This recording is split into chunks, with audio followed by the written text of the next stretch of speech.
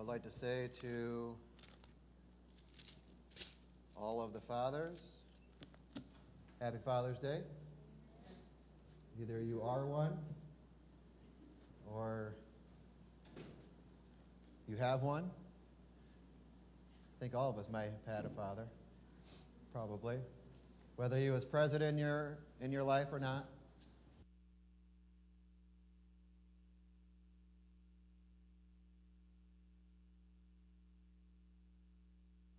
How about now?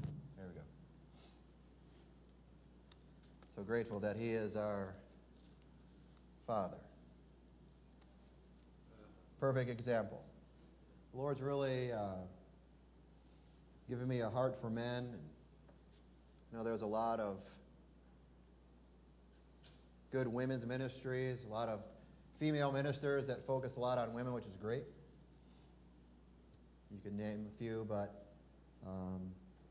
you hear less and less of specific ministries that are focusing directly on the men and the fathers, and I think that we need to return that focus because of the fact of what He's called us to be and our role in the house. Not to diminish the role that a woman has, absolutely not, but I do believe that the Lord has ordained men to take a position in life. And because of so many men that do not, we are in a position in this country that isn't, it's almost like a rudderless ship. I read a statistic this morning that 40%, I couldn't believe it. I had to look at 3 different places. 40% of children that are born today are to single mothers. 40. 4 out of every 10 kids born is born to a single mother. We need to change that. It's not surprising that we as a nation are where we are when I hear that stat. It doesn't surprise me at all. It does surprise me, but when you look at the state of where we are, it really speaks some things. So I want to look today at 2 men that one demonstrates what a father should not be, and one that demonstrates how we should be. And whether maybe you don't have children, that's okay. You still can be a fatherly or a mentor, a fatherly role or a mentor to young men. So just because maybe you don't have biological children, you can find a young man to mentor, because as I mentioned to you before in other occasions, that I'm a firm believer that we are to be, at all points of our life, to be mentored and also be mentoring.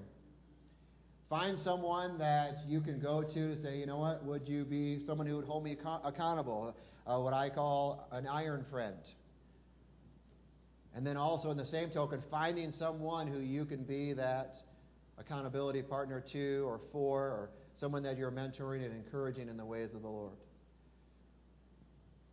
So let's look first here briefly in Exodus 23.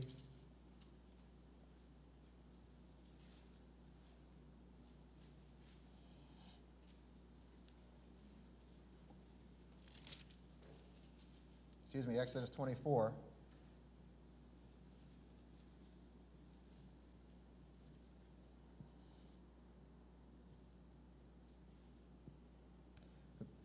Starting at verse 12. And the Lord said to Moses, "Come up to me on the mountain and be there. And I will give you tablets of stone and the law and the commandments which I have written, that you may teach them."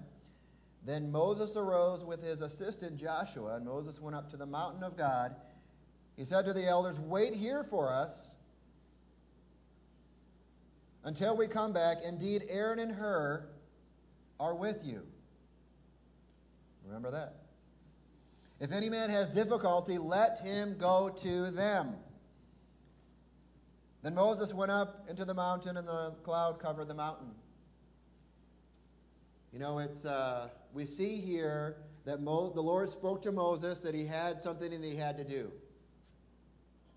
And Moses in turn goes, and as he's getting ready to leave, he turns to the people, and he doesn't leave them naked. He doesn't leave them coverless. He doesn't leave them fatherless. He says, here we go. In my absence, I have these two that are going to be the ones that you need to go to. Now, mind you, Moses is gone for 40 days, right? But during this time, he said, I'm going to have these guys watch over you. So just like when Jesus ascended, he didn't leave us comfortless. When Moses, in his absence, he said, so we see scriptural for make sure that we have a covering in the absence of the father of the house, which is what pastor has always done as well. You know, and speaking of which, I'm grateful for those that have really stepped up and helped in pastor's absence. I just want to say thank you. I mentioned it last week, but Anthony has been helping with the Wednesday night Bible study. If you haven't been there the last 3 weeks, I think he's done it, you've missed out. He's done a great job. He's doing it again this week, so I encourage you to make a point to come on Wednesday evening. Also, different things. I know Christy has helped out with visiting people that have been ill and different things, so we're grateful for that. People that have stepped up and filled the roles. So thankful. But we see here that Moses does not leave them coverless or naked, as it were, exposed. But he takes Joshua with him as assistant, and they go to the mountain. We see the cloud descends, and the glory of the Lord, it says here in verse 16, rested on Mount Sinai. Can you imagine? That the glory of the Lord rested. So cool. The cloud covered it 6 days, and on the seventh day he called Moses out of the midst of the cloud. The sight of the glory of the Lord was like a consuming fire on the top of the mountain in the eyes of the children of Israel. So Moses went into the midst of the cloud and went up into the mountain. And Moses went on to the mountain 40 days and 40 nights. Joshua stayed. He did not go as far as he did. So we have the people are here. Moses and Joshua leave. They get to a certain point of the mountain, and Moses continues to ascend, and Joshua stays and waits. And the glory of the Lord was so evident, you could see it with your physical eyes to the point where the people could see the fire on the top of the mountain. So this was something that Moses experienced. It was a true physical phenomenon that was occurring here. Pretty cool. Well, let's see what happens while he's there. We know throughout the time that Moses is there, he is speaking or hearing from the Lord. But if we go back down the mountain, go back where the people are. Let's turn to chapter 32.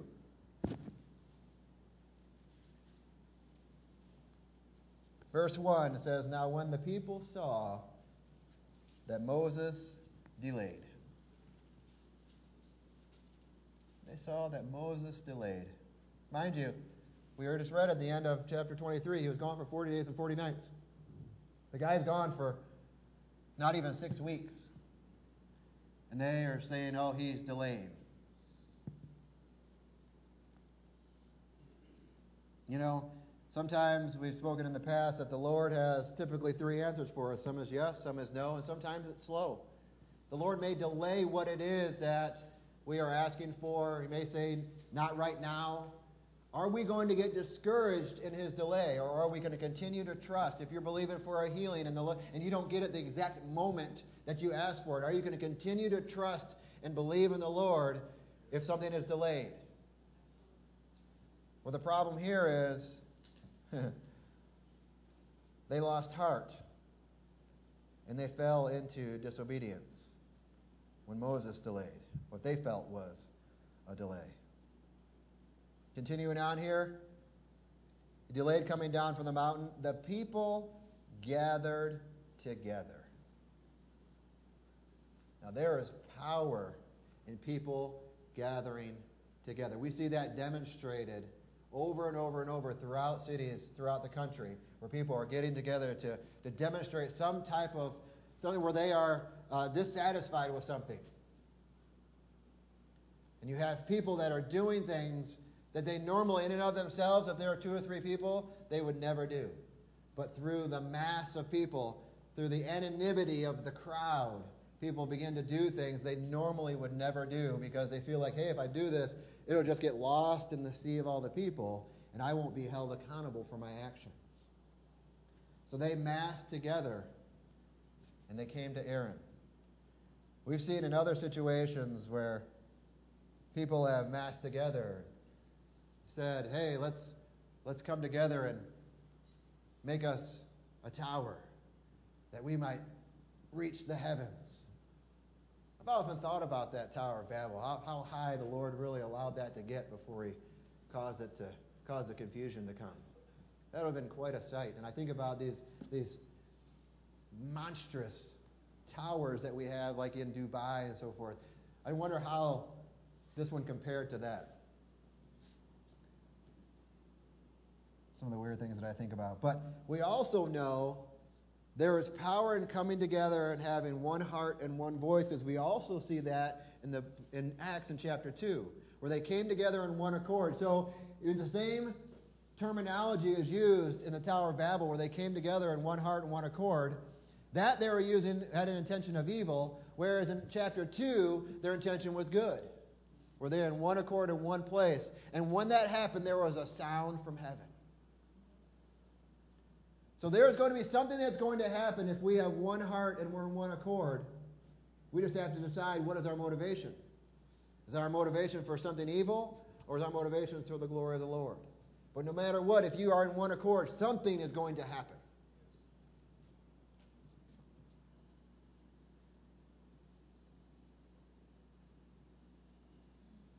So they came together to Aaron, and they said to him, "Come, make us gods, that we shall go, or that shall go before us. Come, make us gods that shall go before us." I was trying to think about, okay, these are the people that just saw, we mentioned it last week, saw the miracle of the Red Sea crossing.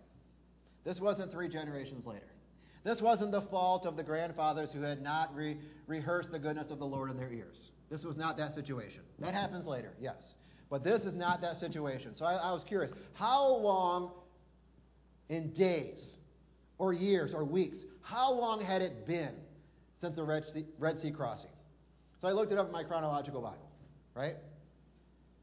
According to the chronological Bible, and how exactly they pin it down these days is not super important, but even if they're off by a little bit, it doesn't really matter, okay? But according to the chronological Bible, the Red Sea crossing happened on our calendar, would have been the equivalent of April 17th, 1462 BC.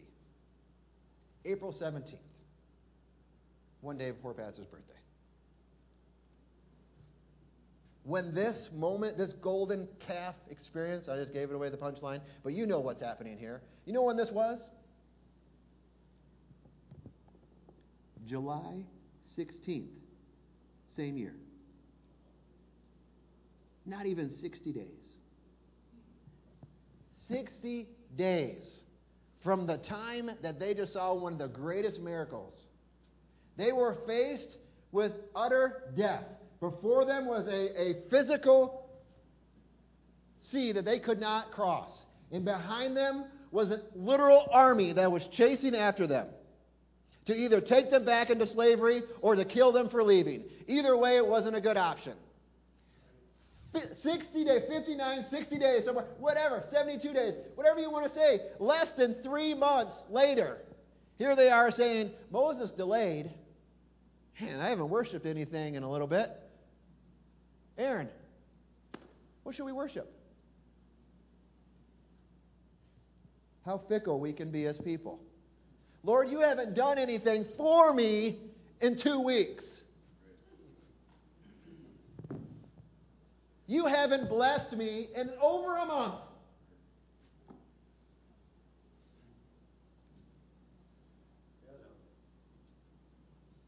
We have these deliverances in our lives. Each of you can, in your mind, look back at a time and see the unmistakable hand of the Lord moving. There's a reason why they would build an altar. to commemorate the hand of the Lord moving. So that, remember, what mean these stones? What is it? Why do we have this? Why we have, right when you walk in, if you go up the ramp, you'll see we have a pile of rocks there. And in the scripture is inscribed in the one stone. What mean these stones? What is it about these? Why is it that these are here? So that generations to come can look back and we can say, these commemorate and these denote the goodness of our God. Less than 60 days.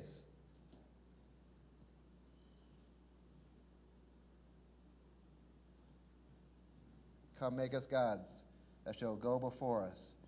For as this Moses, the man who brought us out of the land of Egypt, there's the problem. Did you hear what they just said? For this Moses, the who? The man who brought us out of Egypt. That's why they were so fickle. They were giving the credit to a man. They were not seeing the miracle that occurred and giving the glory to the Lord, but they were attributing those things that happened. Yes, the Lord used him. We don't deny that. But it was still the working and the power of the Lord that delivered them. But they couldn't see that. And they were saying, Moses, the man, he's left us. He's gone. We don't know what has come of him. So therefore, who else are we going to turn to? I guess, Aaron, we need you to make us something.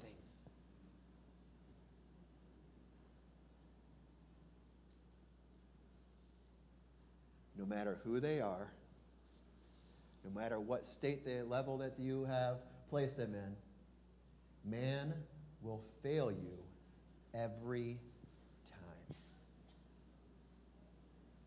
Every time. And if you are placing your trust and your endurance in the Lord in man, when they fail you, it will shake your faith. So many people, when they see these revered ministries fall, their personal walk with the Lord completely crumbles. Because once again, just like they're saying here, the man who brought us out of Egypt. If you've been healed and the person that prayed for you, if you're grateful for them, that's misplaced appreciation.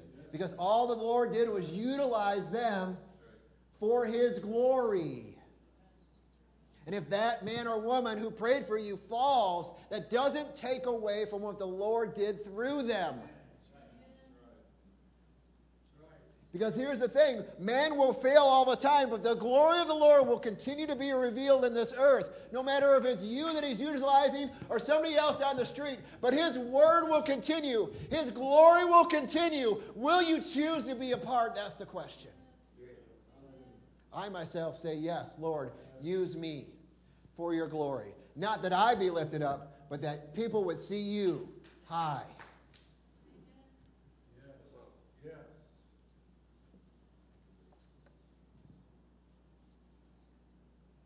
As this man Moses, who brought us out of the land of Egypt, who brought us out of this slavery, this bondage, the sin that Egypt is so attributed to. The focus was on the man. We do not know what has become of him.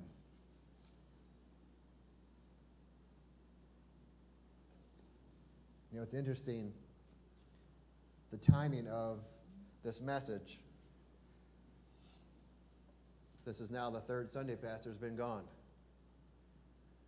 Do we start to waver and to say, well, Pastor's been gone?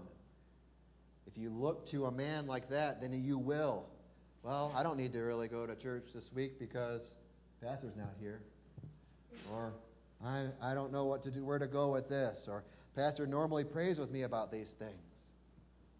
Pastor and myself, people have called me for prayer, and sometimes I think to myself, certainly I don't want to discourage this, so don't take this the wrong way. Okay? We are to come together, and if you need prayer, to be asked for prayer. But however, we also, when with that rent veil, have free access to the throne of the Lord ourselves. If Pastor is not available, if you call him and he doesn't answer, that doesn't mean that you can't pray yourself. That doesn't mean that you can't approach the Lord and say, Lord, I need your help. I need your strength. I need your guidance. I need your protection. I need your whatever it is that you need in that moment. You can go to the Lord yourself. Now, once again, I'm not discouraging you from calling us. It has nothing to do with that. You know what I mean, right? But I am saying to you, I'm encouraging you to know that you too can go to the throne room of the Lord because of that rent veil. Because of that blood that was shed for you, you too can go.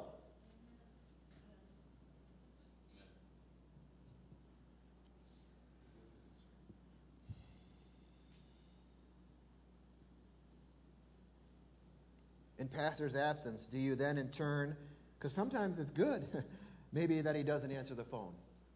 Maybe that's a good thing, because when you go to the Lord yourself and you see his hand move, what are you going to do? You're going to be encouraged in that. Hey, wow, I need pastor and those are in the house with me. But thank you, Lord, that you hear me too. I know you hear pastor's prayer, but thank you that you hear mine too. That's awesome. Or the flip side is, if you imagine, typically Sister Carol puts flowers out here, plants flowers both in the pot and up the walkway. And I know Damaris has helped this year a little bit with that too. But, especially in July when it gets really hot, and if we don't water them during the week, when Sister Carol gets here on Sunday, they're kind of wilted over, yeah? They don't have that watering. So in pastor's absence, are you like that wilted flower because you're not continuing to water in this word yourself? Are you drying up? Do you not have that source that you're going to yourself? Let's move on. So they came to Aaron, and they said, what shall we do? We don't know what's become of Moses. This one Aaron who was left in charge of the people. His response is so disappointing. And Aaron said to him in verse 2, break off your golden earrings, which are in your ears, of your wives, your sons and daughters, and bring them to me.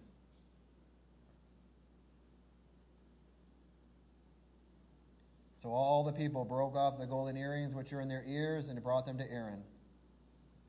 The thing that is disappointing with Aaron, he was very concerned. This is what happens a lot of times with fathers. He was very concerned with the opinion of men. They're asking me for something to worship. It would be more difficult for him to stand there and say, what do you mean? We worship the Lord, our sole King. No, but instead, he knew what they wanted. He said, make us something that we can worship.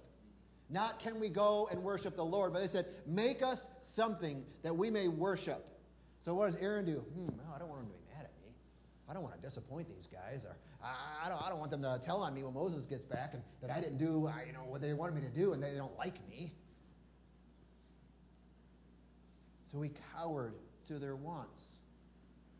How many times as fathers do we have a situation where our kids come to us and they want, especially the fun guy, right? Mom's always the heavy and dad's the fun guy, right? Dad, can we, blah, blah, whatever it is. My kids always ask me for candy. Always. Because they know their response they'll get from her. And I have no idea, because here's the thing, that my response is always, I don't know, ask your mom, because she knows what you've eaten today. I come home at 5:30, whatever, 6 o'clock, and they're, hey, Dad, can I have some candy? I don't know. Did Mom take you to get ice cream already today? Oh, yeah, she did. Busted. Dad, fun guy, right? Hey, Dad, can we, whatever? Well, I don't want them not to like me. I've been gone all day, working. I want to be the fun guy, so they'll like me as a dad, and we'll be closer that way, right? Right? That's our justification. We'll be closer, Anthony, if my kids like me, and when they get older, as a grown man, they'll be my friend. They'll go from being my son. You got 3, they go from being my sons to being my friends. That's exactly what every father wants. Right? You transition from a father-son relationship. It still always will remain a father-son relationship. But John, I can imagine your relationship with Jonathan has changed over the last 10 years. It's transitioned into a more a collegial relationship where you're almost as peers. Where they still rely on you for your guidance, but it completely transitions, where you're not having to tell them why to do things or tell them to do things, but now they're coming to you and say, hey, Dad, what do you think about this? That's what we all want. But in order for me to guarantee that in their 20s, I had to make sure when they're in their teens that they like me, because otherwise they'll never come to me, and I don't want to have that relationship when they're older. So that's all the things that go through our mind. And that's exactly what Aaron is doing here. He said, I want them to like me. I want them to give a good report back to Moses. That he'll say, Aaron did a good job while you were gone, Moses. So what does he say here? Take your earrings off. Verse 4, and he received the gold from their hand. Powerful verse right here. Aaron made a decision. He made two decisions. First of all, he told them to give me your gold. But not only did he do that, he could have said, you know what, wait. You know what, guys? Never mind. Have it back. We need to worship the Lord. But not only did he take the gold, but the next words we see here in verse 4, powerful word. He received them and he fashioned it with an engraving tool. Not only was it his idea to give me all of your gold, but then he molded this thing that they were going to worship. That's a big deal. Not only we talked about idols last week, not only was it his idea of how we're going to create this thing, but then he himself physically fashioned this golden calf, this high priest, Aaron.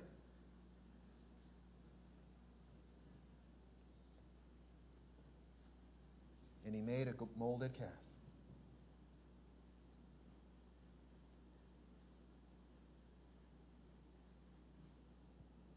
This was all on him. It was all on him. He had every opportunity to redirect these people. Moses, their leader, told them, in my absence, look to Aaron.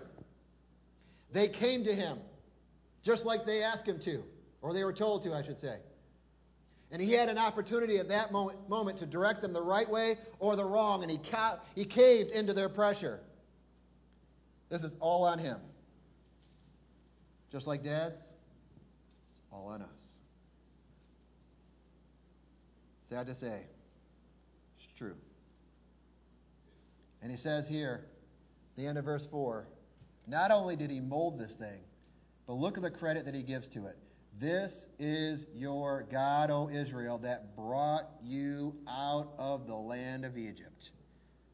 What blasphemy. Not only did he make this idol for them to worship, but he gives them the credit for the greatest deliverance that we've ever seen, short of the cross. Gives a credit to something that he fashioned himself.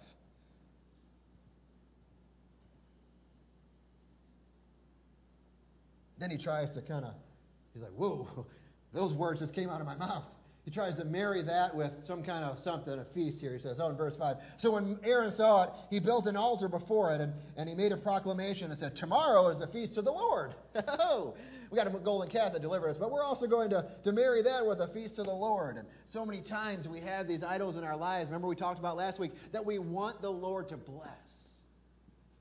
This idol worship that we have in our lives. We want the Lord and say, Lord, will you please marry that with my worship with you? Because, Lord, I genuinely do want to worship you. I don't believe that anybody under the sound of my voice is a true 100% idolater. But so many times we have these things that we don't want to get rid of, and we're asking the Lord, Lord, will you bless that so that I can bring it along with me, along with my worship to you? That's exactly what Aaron is doing here. He molded this calf, gave it the credit, but then he's saying, we're going to enter that and bring that along with a feast to the Lord.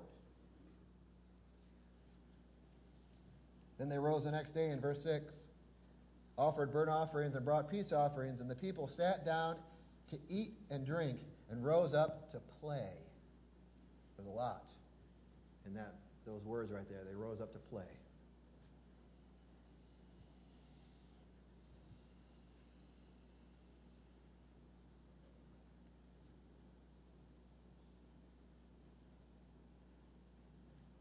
Looking on here. And the Lord said to Moses, go, get down. We see the emphasis here with an exclamation point. Go get down. For your people whom I brought out of the land of Egypt have corrupted themselves.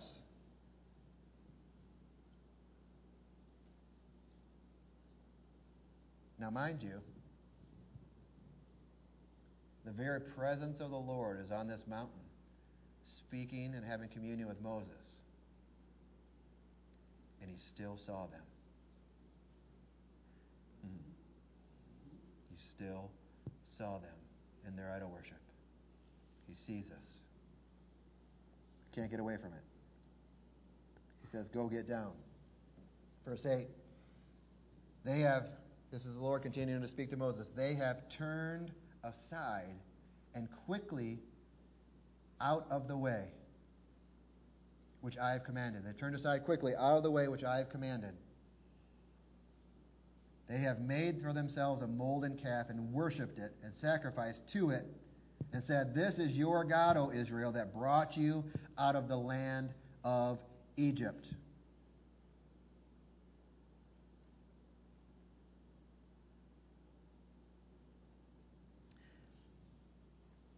They've turned aside quickly. This is the reason why I encourage you to be in church.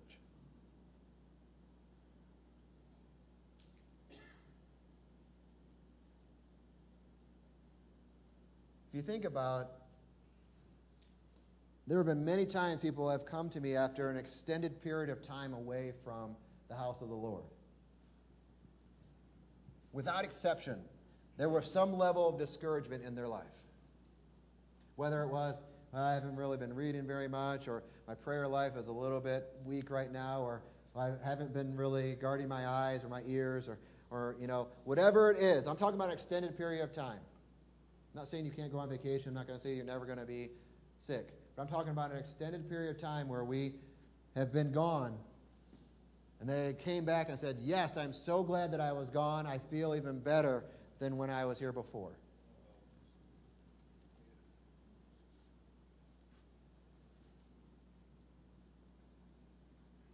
In Hebrews 10, 25 and 26, let's look at that.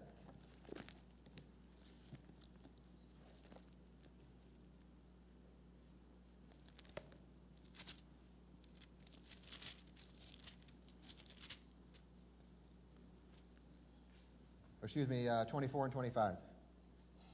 Let us consider one another.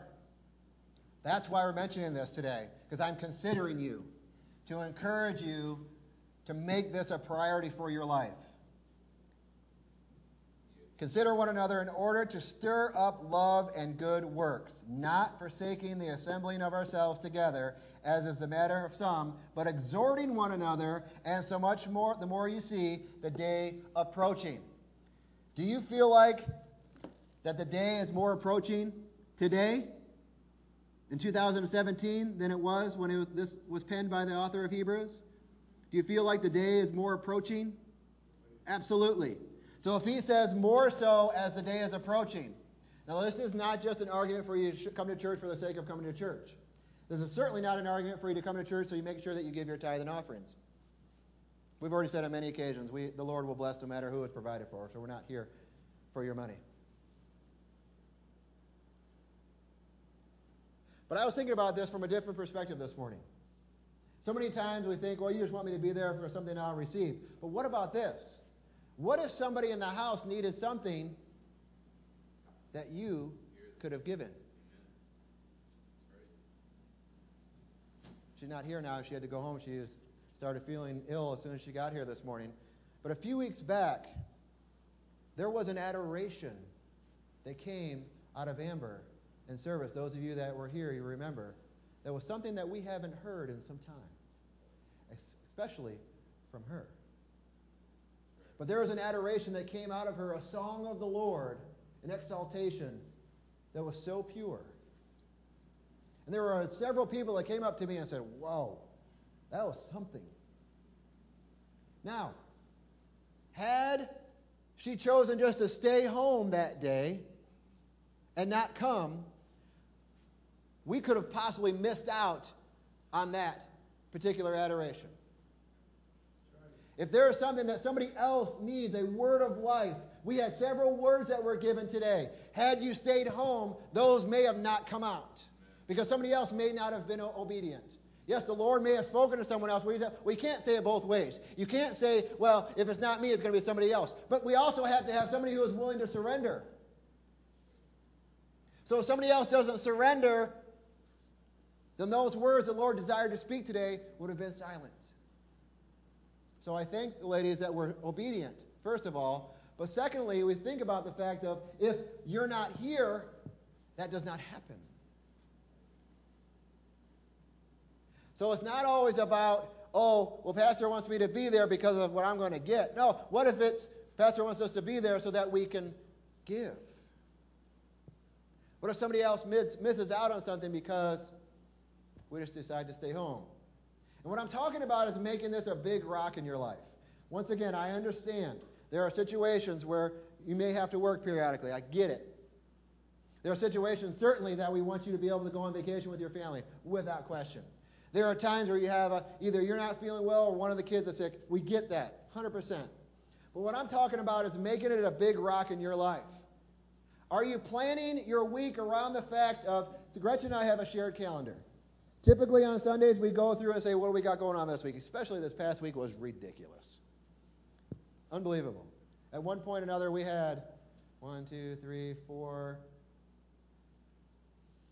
nephews and nieces, a sister, all my kids, 2 dogs, partridge and a pear tree staying in my house. All one moment. That was just one day. So we typically will go through and we look at the calendar. Okay, what's going on this week? Okay? There are certain things in my family, and this is what I'm talking about as a father. What precedent are you going to set? There are certain things in my house.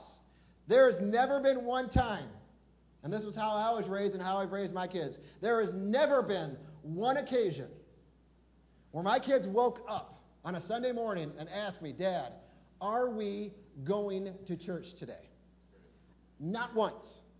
Because there was never a question whether or not we were going. If we're on vacation, different situation. Not I'm talking about. There was actually, I think our most recent vacation, if I recall, we drove 22 straight hours, and we got home at 4 o'clock in the morning or whatever. When we woke up, the kids were surprised on Saturday.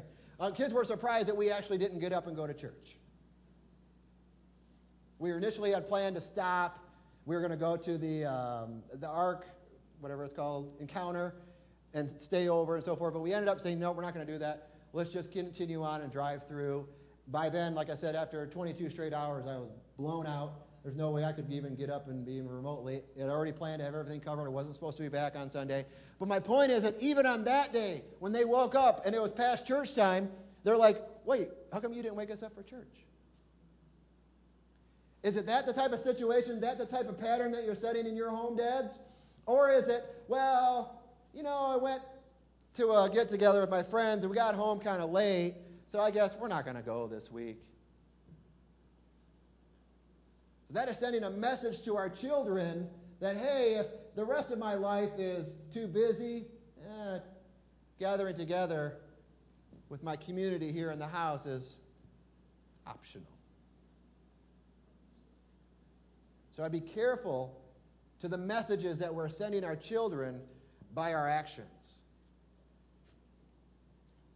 The old expression, you speak so loud, your actions speak so loud, I can't hear a word you're saying.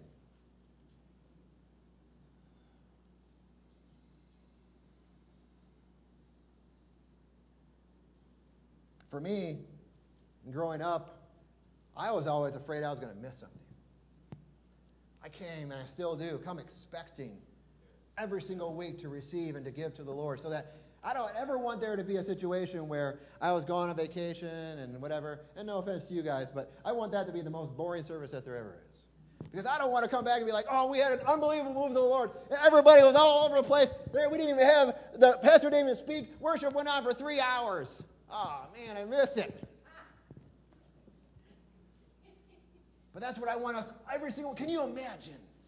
Can you imagine, and what's what we're longing for so much, that all of us would come together on a Sunday morning with that type of expectation? Because then we'll be in one accord. in one place. And we'll hear a sound roaring from heaven. Now, I really don't want there to be boring services when I'm gone. I'm just joking. But I don't ever want to miss either. Let's look on here. Continue reading. And we'll keep going. The Lord said to Moses, I have seen this people, and indeed it is a stiff-necked people. Now therefore, let me alone, that my wrath may burn hot against them, and I may consume them, and make of you a great nation. That last phrase right there leapt out at me that I hadn't really noticed before. Moses was going to be a great nation no matter what. His chosen one, Moses, would have been made great. Oh, he's just one man. So was Abraham. So the Lord was going to have his people through Moses no matter what. So Moses could have been like, cool, you're right, you know what? They are acting fools down there. Go ahead, burn them up. Joshua and I, we'll find, whatever. We're going to go ahead and start this thing all over again. Go ahead. Consume them with fire. But he didn't say that. He doesn't say that. Verse 11. Moses pleaded with the Lord his God and said, Lord, why does your wrath burn hot against your people, whom you brought out of the land of Egypt with great power and a mighty hand? So here he is reminding the Lord of what he's just done and who they are.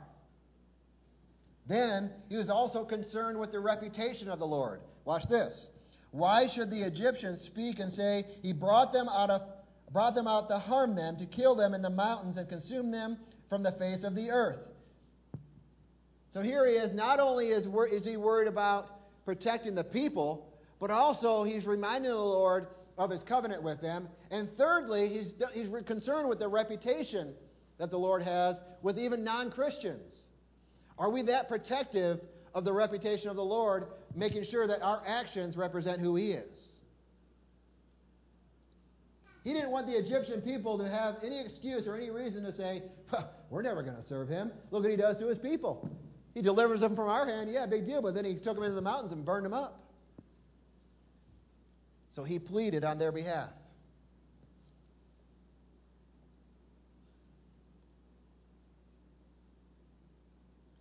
Turn from your fierce wrath and relent from this harm to your people. Verse 13. Remember Abraham, Isaac, and Israel, your servants, to whom you swore by your own self, and said to them, I will multiply your descendants as the stars of heaven, and all this land that I have spoken of, I give it to your descendants, and they shall inherit it forever. So the Lord relented from the harm which he said he would do to his people. The Lord was going to judge them right then. But because the people had an advocate, aren't you grateful that we have an advocate? That will go before the throne just like Jesus does. We see here so many times Moses is acting just like our Savior Jesus, and the fact that he says, well, let's continue reading here, and you'll see.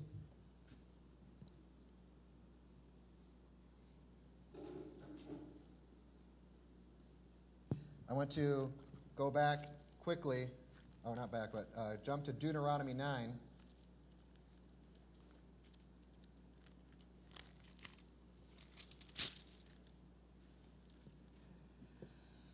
Verse 26.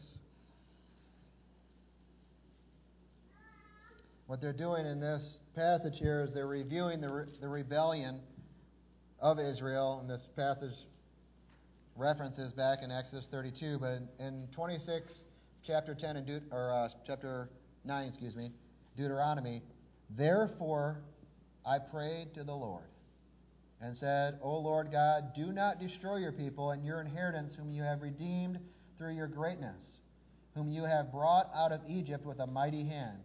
Remember your servants Abraham, Isaac, and Jacob, do not look on the stubbornness of this people, or on the wickedness of their sin, lest the land from which you brought us out should say, Behold, the Lord will not be able to bring them to the land which he promised, because he hated them and has brought them out to kill them in the wilderness. Yet they are your people and your inheritance, whom you brought out by your mighty power and by your outstretched arm. This is Moses pleading on their behalf. I was thinking about this. What boldness that Moses had. Right in the face of the wrath of God. He was willing to stand right in their way. Are we as fathers, when our children are facing the wrath of something, willing to stand in the gap, right in between them in that situation? Are we willing? Moses already knew that no matter what, the Lord would use him. He was safe. He could have said, let him go. Have your way. But no, he wasn't willing to do that. He stood in the gap for them.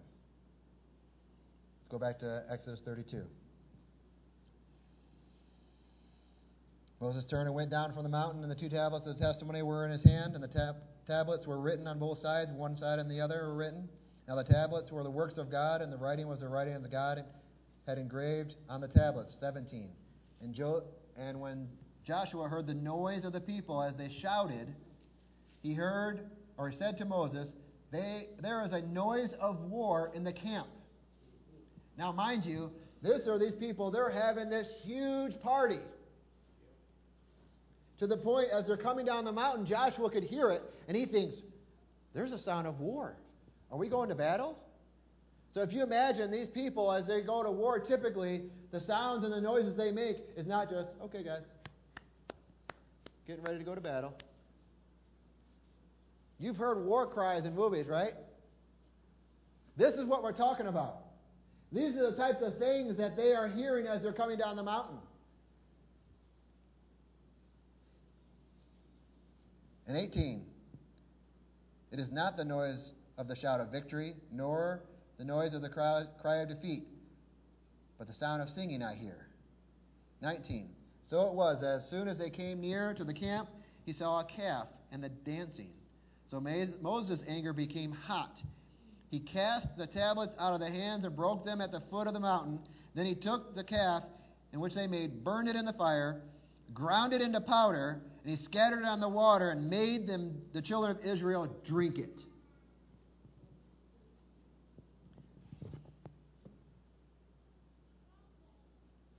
Reminded me of the video that Drea posted this week. One of her kids was drawing with crayons all over the wall and all over everything, right? Those that saw that video? Instead of just scolding them and saying, don't do that anymore, and punishing whatever fashion of punishment that they got, which I'm sure they probably got anyway. But she also took it a step further and said, you know what? Not only are you going to be punished, but also you're going to clean this up. So not only were they being scolded here from Moses, but not only that, but I'm going to take and burn this thing up, grind it up, and you're going to clean up this mess, and you're going to drink it. Which, drinking gold dust, not so safe. Metallic poison isn't something you really want to mess with. But I think, compared to what the Lord had in mind for them, they kind of got the easy road. And Moses said to Aaron, what did this people do to you that you have brought so great a sin upon them? Who did Moses blame? Not the people. Who did he blame? The one he left in charge. So fathers, the ones that we are in charge of, let me remind you that we are going to be held accountable.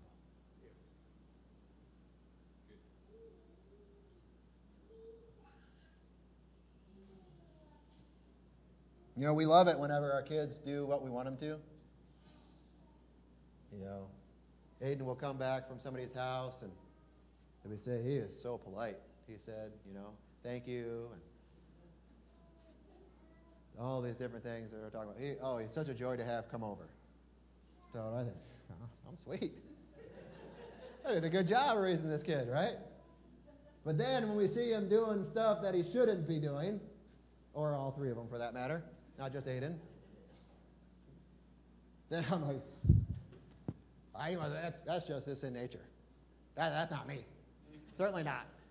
So we want all the credit, but we want any of the blame.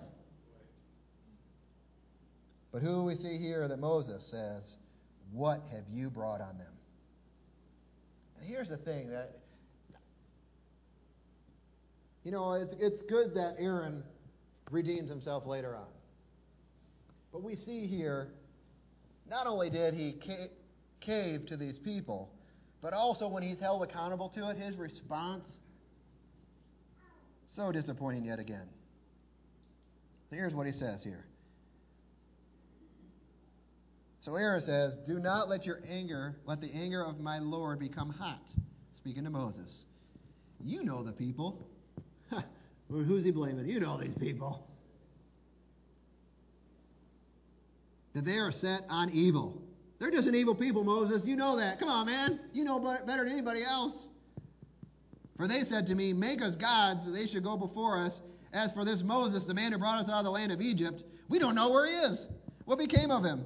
And he said to them, whoever has any gold, let him break it off. And they gave it to me. And I cast it in the fire, and poof! Out came this calf.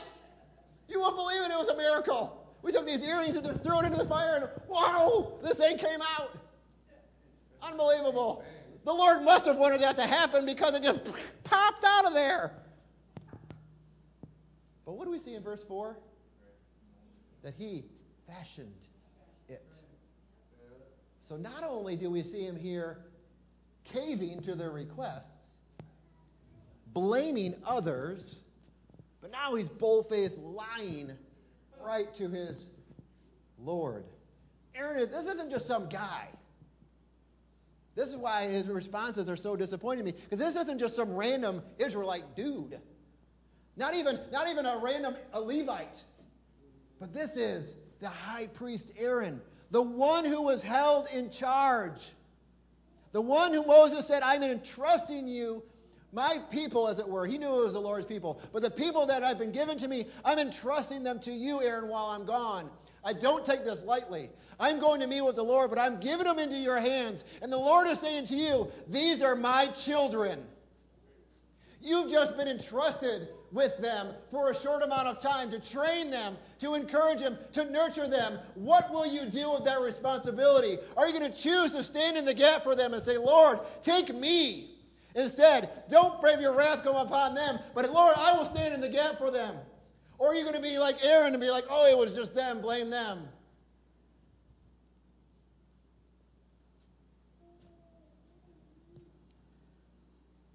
The calf came out.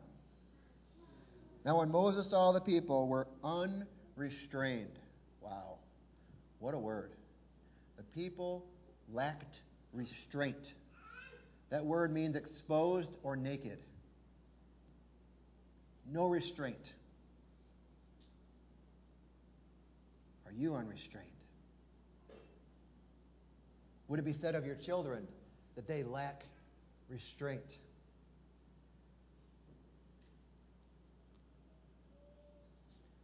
We know what we do in moderation, our children will do with license. So if we are unrestrained, what are our children going to look like?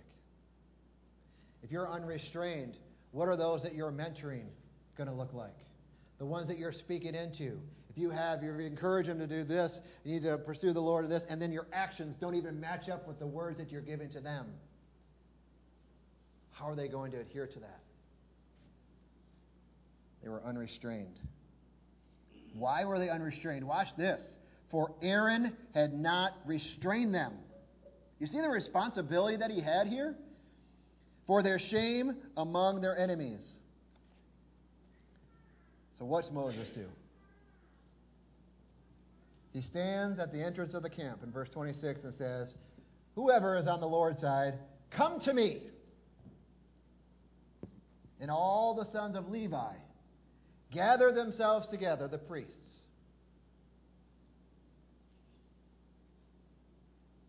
They gathered themselves together to him in verse 27, and he said to them, Thus says the Lord God of Israel, let every man put his sword on his side and go in and out of the camp from entrance to entrance throughout the camp, and let every man kill his brother, every man his companion, and every man his neighbor. This was their family. These were the children of Israel.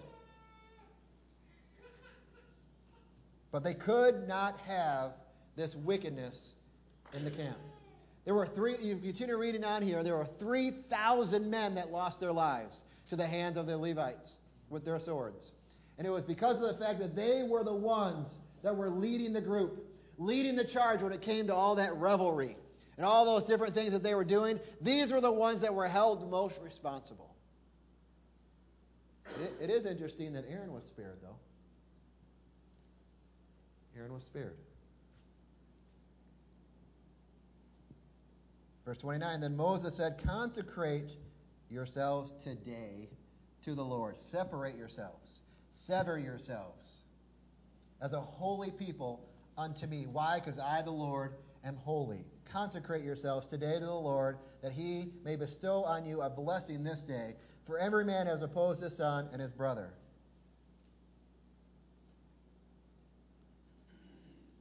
Verse 30.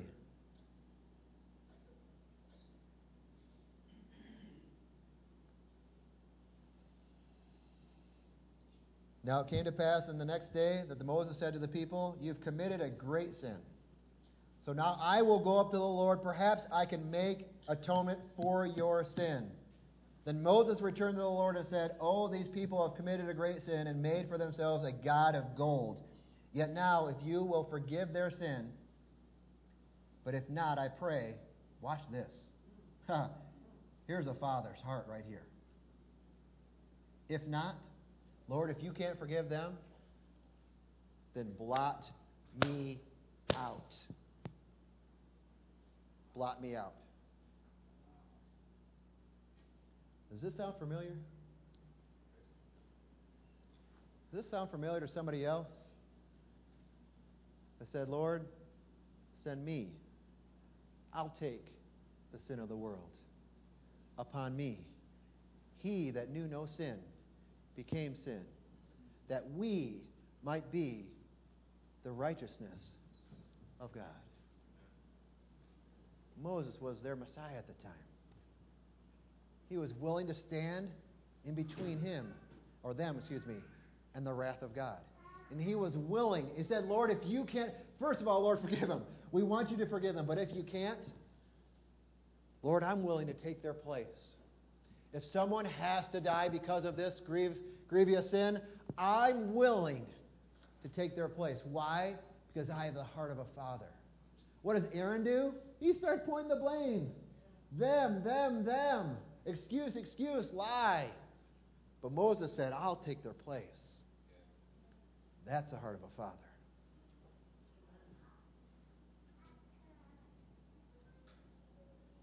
Sacrificial leadership we see displayed here.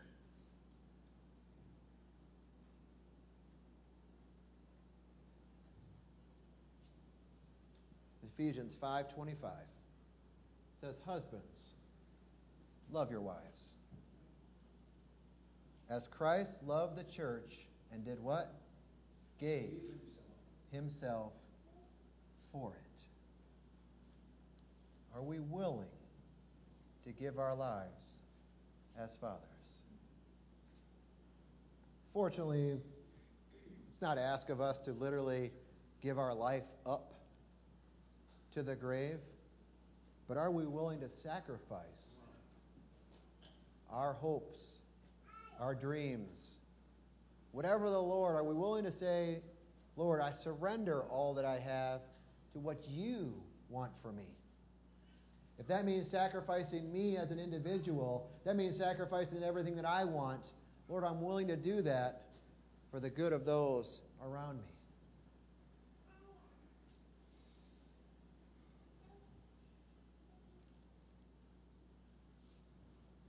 We've seen here what a type of father should be and one how they shouldn't be. We've seen one take full responsibility even when they weren't to blame. Moses didn't do anything wrong, yet he is willing to take it all on himself, just like Jesus did. And then the other, who was fully to blame, but took no responsibility, threw the children under the bus, said it was all them. So I ask you two questions today. What type of father will you be? What type of mother will you be? You may not have an opportunity to have biological children. You may feel that your biological children are so old that you really don't have a huge influence on their life anymore. So I encourage you within this community to find somebody else that you can mother or father. And the last question I'll ask you, and I would like you to answer by standing, who will be on the Lord's side? Who's on the Lord's side today? Who's willing to stand and commit to say, I choose to be on the Lord's side. In the face of adversity, in the face of challenge, I choose, Lord, to be on your side. Lord, we're grateful for your word today, for your example. Lord, help us all to be an example of your truth, love, and kindness in the earth, Lord. Help us to be your hands and feet. Lord, help us to seek out opportunities that we can share your fruit, just as we talked about on Wednesday, to give your fruit away to others, Lord. This world that's around us, it doesn't even know what true love is. Lord, help us to walk that out and exhibit it and give it away to them. Lord, it has no idea what even peace in their heart even remotely feels like. Lord, help us to give your peace away this week. Help us to look for opportunities to give that away. Lord, your hope. This world is hopeless. It doesn't have anywhere to turn. Lord, help us to look for opportunities to give your hope away. We thank you, Lord, for those appointed encounters in you. We ask, Lord, that you would just continue to give us strength. Continue, Lord, to give us a hunger for your word. By your Spirit, open these things to us, oh God. So grateful today. And Lord, ultimately, on Father's Day, Lord, we say thank you. That you are a good Father. You are good, oh God. You are good. In Jesus' mighty name we pray. Amen. Amen. You're dismissed. Happy Father's Day to you.